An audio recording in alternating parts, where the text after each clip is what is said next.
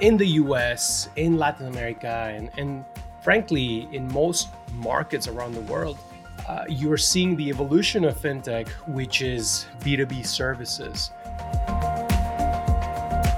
So I think there's technologies that are out there that are not massively adopted for multiple reasons. And then it's gonna be business models and just behavioral changes that are gonna drive its adoption. Hello and welcome to VNext Remix by Veritran. This is the podcast about how digital technologies are overturning traditional financial services as we know them. In each episode, we speak to leaders at the front lines of digital transformation about the future of finance. I'm your host, Katie Llanos-Small, CEO and founder of Upana.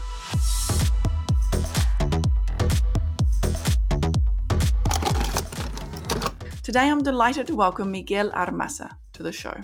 Miguel is co-founder of Gilgamesh Ventures, that's a seed-stage fintech investor. He's also the host of the Fintech Leaders podcast, where he speaks to a range of really interesting fintech leaders from around the world. Miguel, welcome to VNext Remix. Thank you so much for the invitation, Katie. Good to see you. Likewise. Miguel, tell us briefly about Gilgamesh.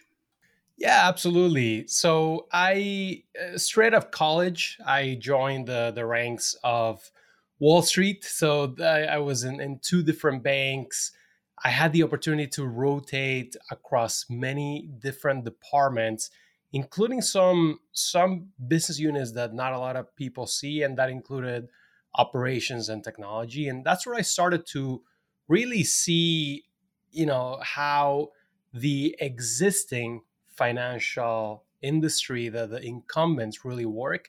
And I was surprised that a lot of the technology was from the 70s, 80s, and 90s. And this is not an exaggeration, and it's still going on today. And add to that the fact that my department was moving $1 trillion a day in flow. It was mind-blowing. And so I started to pay attention to what was going on in the industry, who was modernizing the industry, if anyone. And at that point, it was Lending Club, it was SoFi, and a few other fintechs that today I see them as the OGs. And it just, it made sense. And at the same time, I started to see a few of my friends who were getting into the game, right? They were starting companies themselves. They were joining fintechs.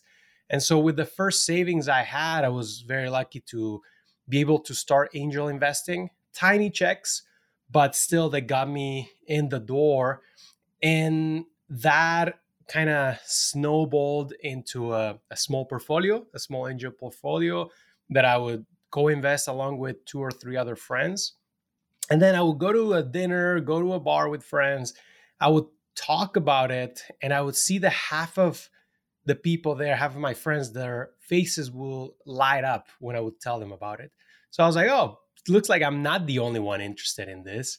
So, in the next chance I had, we created a special purpose vehicle, which was to invest in a single company to raise a little bit of money from friends and people around me. And we ended up raising 3x what we thought we could. And so that to me was proof that there was appetite in the market. And the next natural step after that was to raise a fund to start investing with a more interesting frequency and be able to professionalize the operation. At the same time, I started, just like you, Katie, I became a podcaster. And for now, I host the Fintech Leaders podcast, but I started with the Wharton Fintech podcast. And it was life-changing because I got to talk to some of the most interesting people out there in fintech and finance in general. And it just, coupled with launching a fund, launching Gilgamesh, it just became this amazing flywheel that I would interview someone and then they would ask me what I was up to. And then they would join me as investors. And then someone in the audience would listen, reach out to me. And then turns out they were an entrepreneur. And so we would invest in their company. So, now the result is, we have a $10 million fund We invest in fintech in the Americas. And for us, we define that as, you know, any company that is modernizing financial technology, right? And so we take a broad definition of fintech, but not too broad. And about a third of the portfolio is in Brazil, a third in Spanish speaking Latin America, and a third in the US. And it's extremely exciting. You know, we've backed over 17 companies at this point, and I'm excited to keep being sort of a bridge in between the US and Latin America, both for investors and entrepreneurs. Super interesting history there, Miguel. Thank you. Thank you for that. I'm interested in just picking up on what you said, that your initial interest in fintech came from seeing the technology at the investment banks, and how outdated it was, which is quite fascinating. And yet the OGs, as you say, in fintech were the lending clubs, were these retail facing fintechs. Do you still, and I think that there's a lot of attention on those retail facing fintechs, right? The consumer facing lenders, the consumer facing savings products, wallets, etc. How do you see the evolution of maybe the more institutional technology? Yeah, you're spot on, Katie, because initially that's where most of the innovation was happening, right? And consumer facing services. And that included banking, that included payments and investing. But in the US, in Latin America, and frankly, in most markets around the world, you're seeing the evolution of fintech, which is B2B services. And within that, we're seeing that you can split it in multiple verticals. But what we're seeing is you have companies that are modernizing financial infrastructure, right? And in some cases, that means modernizing. In other cases, that means building from scratch. And I'm talking about card issuing services, going back to payments, and sometimes this is infrastructure that allows you to offer services that you couldn't before, right? Then there's businesses, and this is related to infrastructure, but these are API driven businesses. And think of Plaid, of course, here in the US, and think of Pinwheel. But you're seeing that kind of service also pop up in places like Latin America, like Southeast Asia, and elsewhere. So I think that it's early days for API driven businesses, in particular in emerging markets. We have two in the portfolio. There are in this category, it's Reworth and Palenka, both based out of Mexico, but starting to serve the region. And then there's services to SMBs, right? So it's more like smaller size corporate banking, if that makes any sense. And I saw this firsthand when I was a banker, because at one point I was covering Latin America, and we would try to bank the blue chips of each country, the blue chips in Brazil, the blue chips in Mexico and Colombia, and these companies will be completely overbanked, right? So very well served. Every bank wanted to talk to them, so we had very thin margins and competitive, just a competitive environment. But you would go to companies that were slightly smaller, and I'm not talking about your corner shop. I'm talking about a company that is making, generating $100 to $200 million a year, right? Or maybe a bit smaller, but still pretty meaningful companies, and they will be poorly served, right? And whenever they would find a financial institution, their margins will be just outrageous. So we're seeing a ton of innovation there. And that's not just lending; it's various services, financial services for SMBs, right? Again, I think that's still early days, in particular in emerging markets. And obviously, then you have innovations in prop tech and insure tech. And there you kind of also start with the consumer, but we're starting to see different models that maybe take a route through uh, businesses and not going straight to the consumer. Mm. Yeah, it's a massive opportunity there in those medium-sized businesses, right? Yeah, yeah, absolutely. If we think about the mega trends or the big trends for the next few years, let's say the next 5 years, I think that we've seen huge evolution, right, in the way that we pay, the way that we borrow, the way that we save. What's coming next? What does your crystal ball say about the next 5 years in terms of how this affects the end user, how this affects the average user of financial services? Yeah. What one trend that has been around for a while, but you're seeing that it's picking up steam now is embedded fintech, embedded financial services.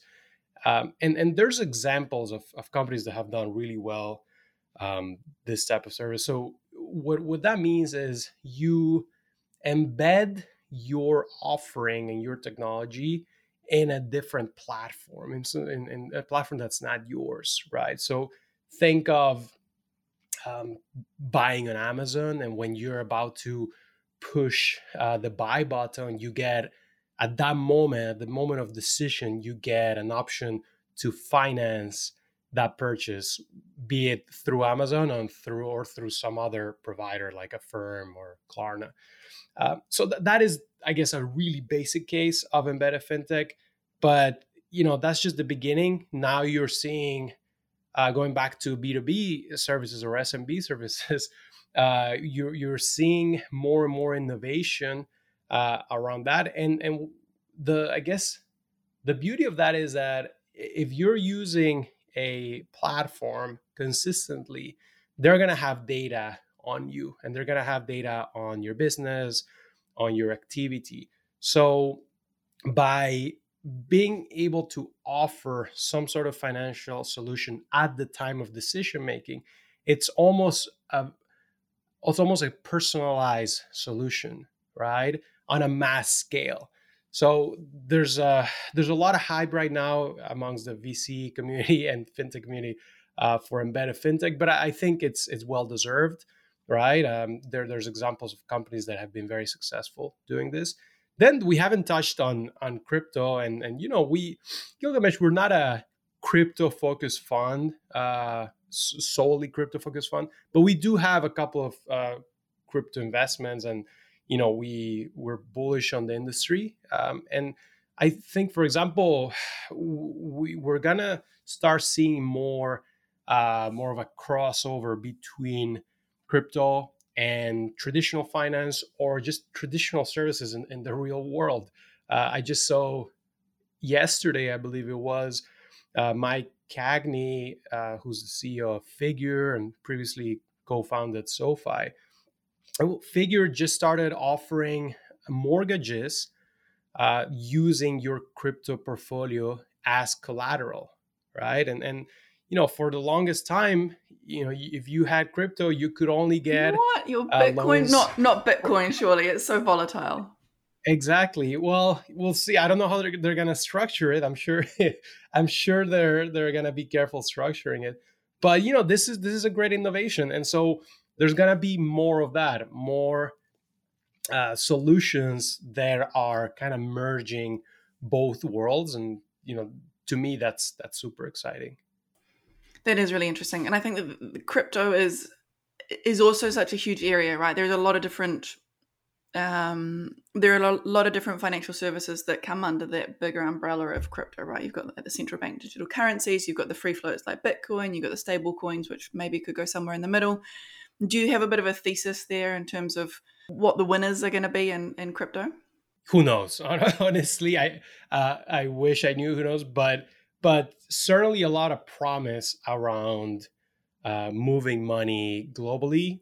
So right now we've seen a lot of innovation for a long time in remittances for for consumers, right? And obviously, Western Union has been the dominant player for a long time. Then you had Wise, you have Remitly, and a few other players that came in. And it's been mostly focused on the consumer. I think a huge promise on the crypto space could be more on the corporate front, because sending money around the world, if you are a business, it's crazy expensive, and no one's been really able to solve this. Maybe you can get a good deal if both you and your client have the same bank, right? And maybe both of you are using JP Morgan. One is JP Morgan UK, the other one's JP Morgan US. That's a case. But other than that, it's still very, very expensive. So that is an area where I think crypto could really revolutionize it and bring those costs down. And same goes at the consumer level. I mean, I think one of the reasons why Coinbase is entering Brazil, for example, and I'm sure they're also gonna make strong inroads in Mexico if they're not there already, is not just getting consumers in Brazil to start investing through Coinbase, but it's also, you have the case study that they can transfer from Coinbase account to Coinbase account. So it can actually take a huge chunk of remittances. And I know there's a few companies working on this. For example, shout out to my friends Felix Finance. They're working on fixing remittances in between US and Mexico, the US-Mexico corridor. So if there's one application that I'm very bullish on for crypto, is moving money around the world. Certainly something that's got to get easier, right? Moving money around the world, definitely. Here's more of a philosophical question for you. Do you think that the competition in financial services is going to be driven more by technological changes or business model changes in the years ahead? Yeah, that's a really good question. I think it's going to be the technologies are probably already there, right? But and you saw this 2 years ago, right? Zoom was already there, but not a lot of people were using it. But there was a behavioral shift that forced everyone to start using it. So I think it's gonna be a bit of both. So I think there's technologies that are out there that are not massively adopted for multiple reasons, and then it's gonna be business models and just behavioral changes that are gonna drive its adoption. So it's a bit of both. I think one is gonna feed the other, and usually technology moves faster, right? So the technological changes are probably already there or are gonna arrive much sooner than the actual business model. But once the model changes, then people are gonna adapt the technology. Perfect. Miguel, should we move on to our quick fire round of 5 short questions, quick answers? Let's do it. I'm ready. All right.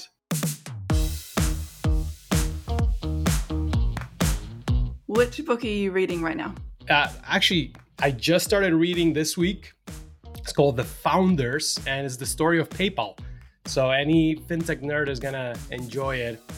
It was written by Jimmy Sonny. Absolutely loving it. It's a pretty big book. I started reading it 4 days ago, and I'm more than halfway through. It's fascinating. Wow, sounds interesting. It sounds like it must be a bit of a page turner as well. Miguel, what's the best piece of professional advice that you've been given? I always say that my mentors come by way of my podcast guests. I learn a lot from all of the guests that I have, and one theme that I've seen being repeated often and that I love is just double down on your strengths and hire for your weaknesses. And I love that. Love it. What is the app that you use most? So I'll give you 2. So LinkedIn, for sure. I am there very often, and it's a strong tool for me.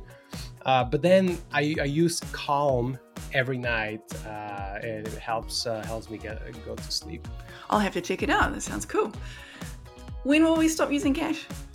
I don't see it within our generation. Maybe it depends on the country. Some countries have actually what's called the war on cash, and they've instituted measures. I think the Scandinavian countries have instituted laws to actually get rid of cash, and maybe within those we'll see it within the next few decades. But I don't see cash fully disappearing from most of the world within the next 50 years. And I might be proven completely wrong, but its usage percentage is gonna go down for sure. I'm not arguing that. That's my whole industry. But getting rid of it completely, that's gonna take some time. Finally, who else would you recommend that we invite onto the show? You should invite Laura Speakerman. She's the co-founder of Alloy. She's awesome. And she's a great fintech leader, and Alloy is killing it. And what I like the most is they are inspiring entrepreneurs from around the world to solve for the same issues. Awesome. We'll see if we can make that happen. Thank you.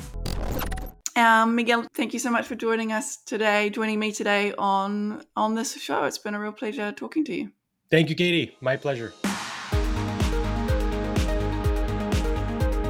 And thank you for tuning in for this new series of vNext Remix. Be sure to follow us on Spotify and Apple Podcasts and turn on notifications to be the first to hear the next episode. We'll be back soon with more vNext Remix insights.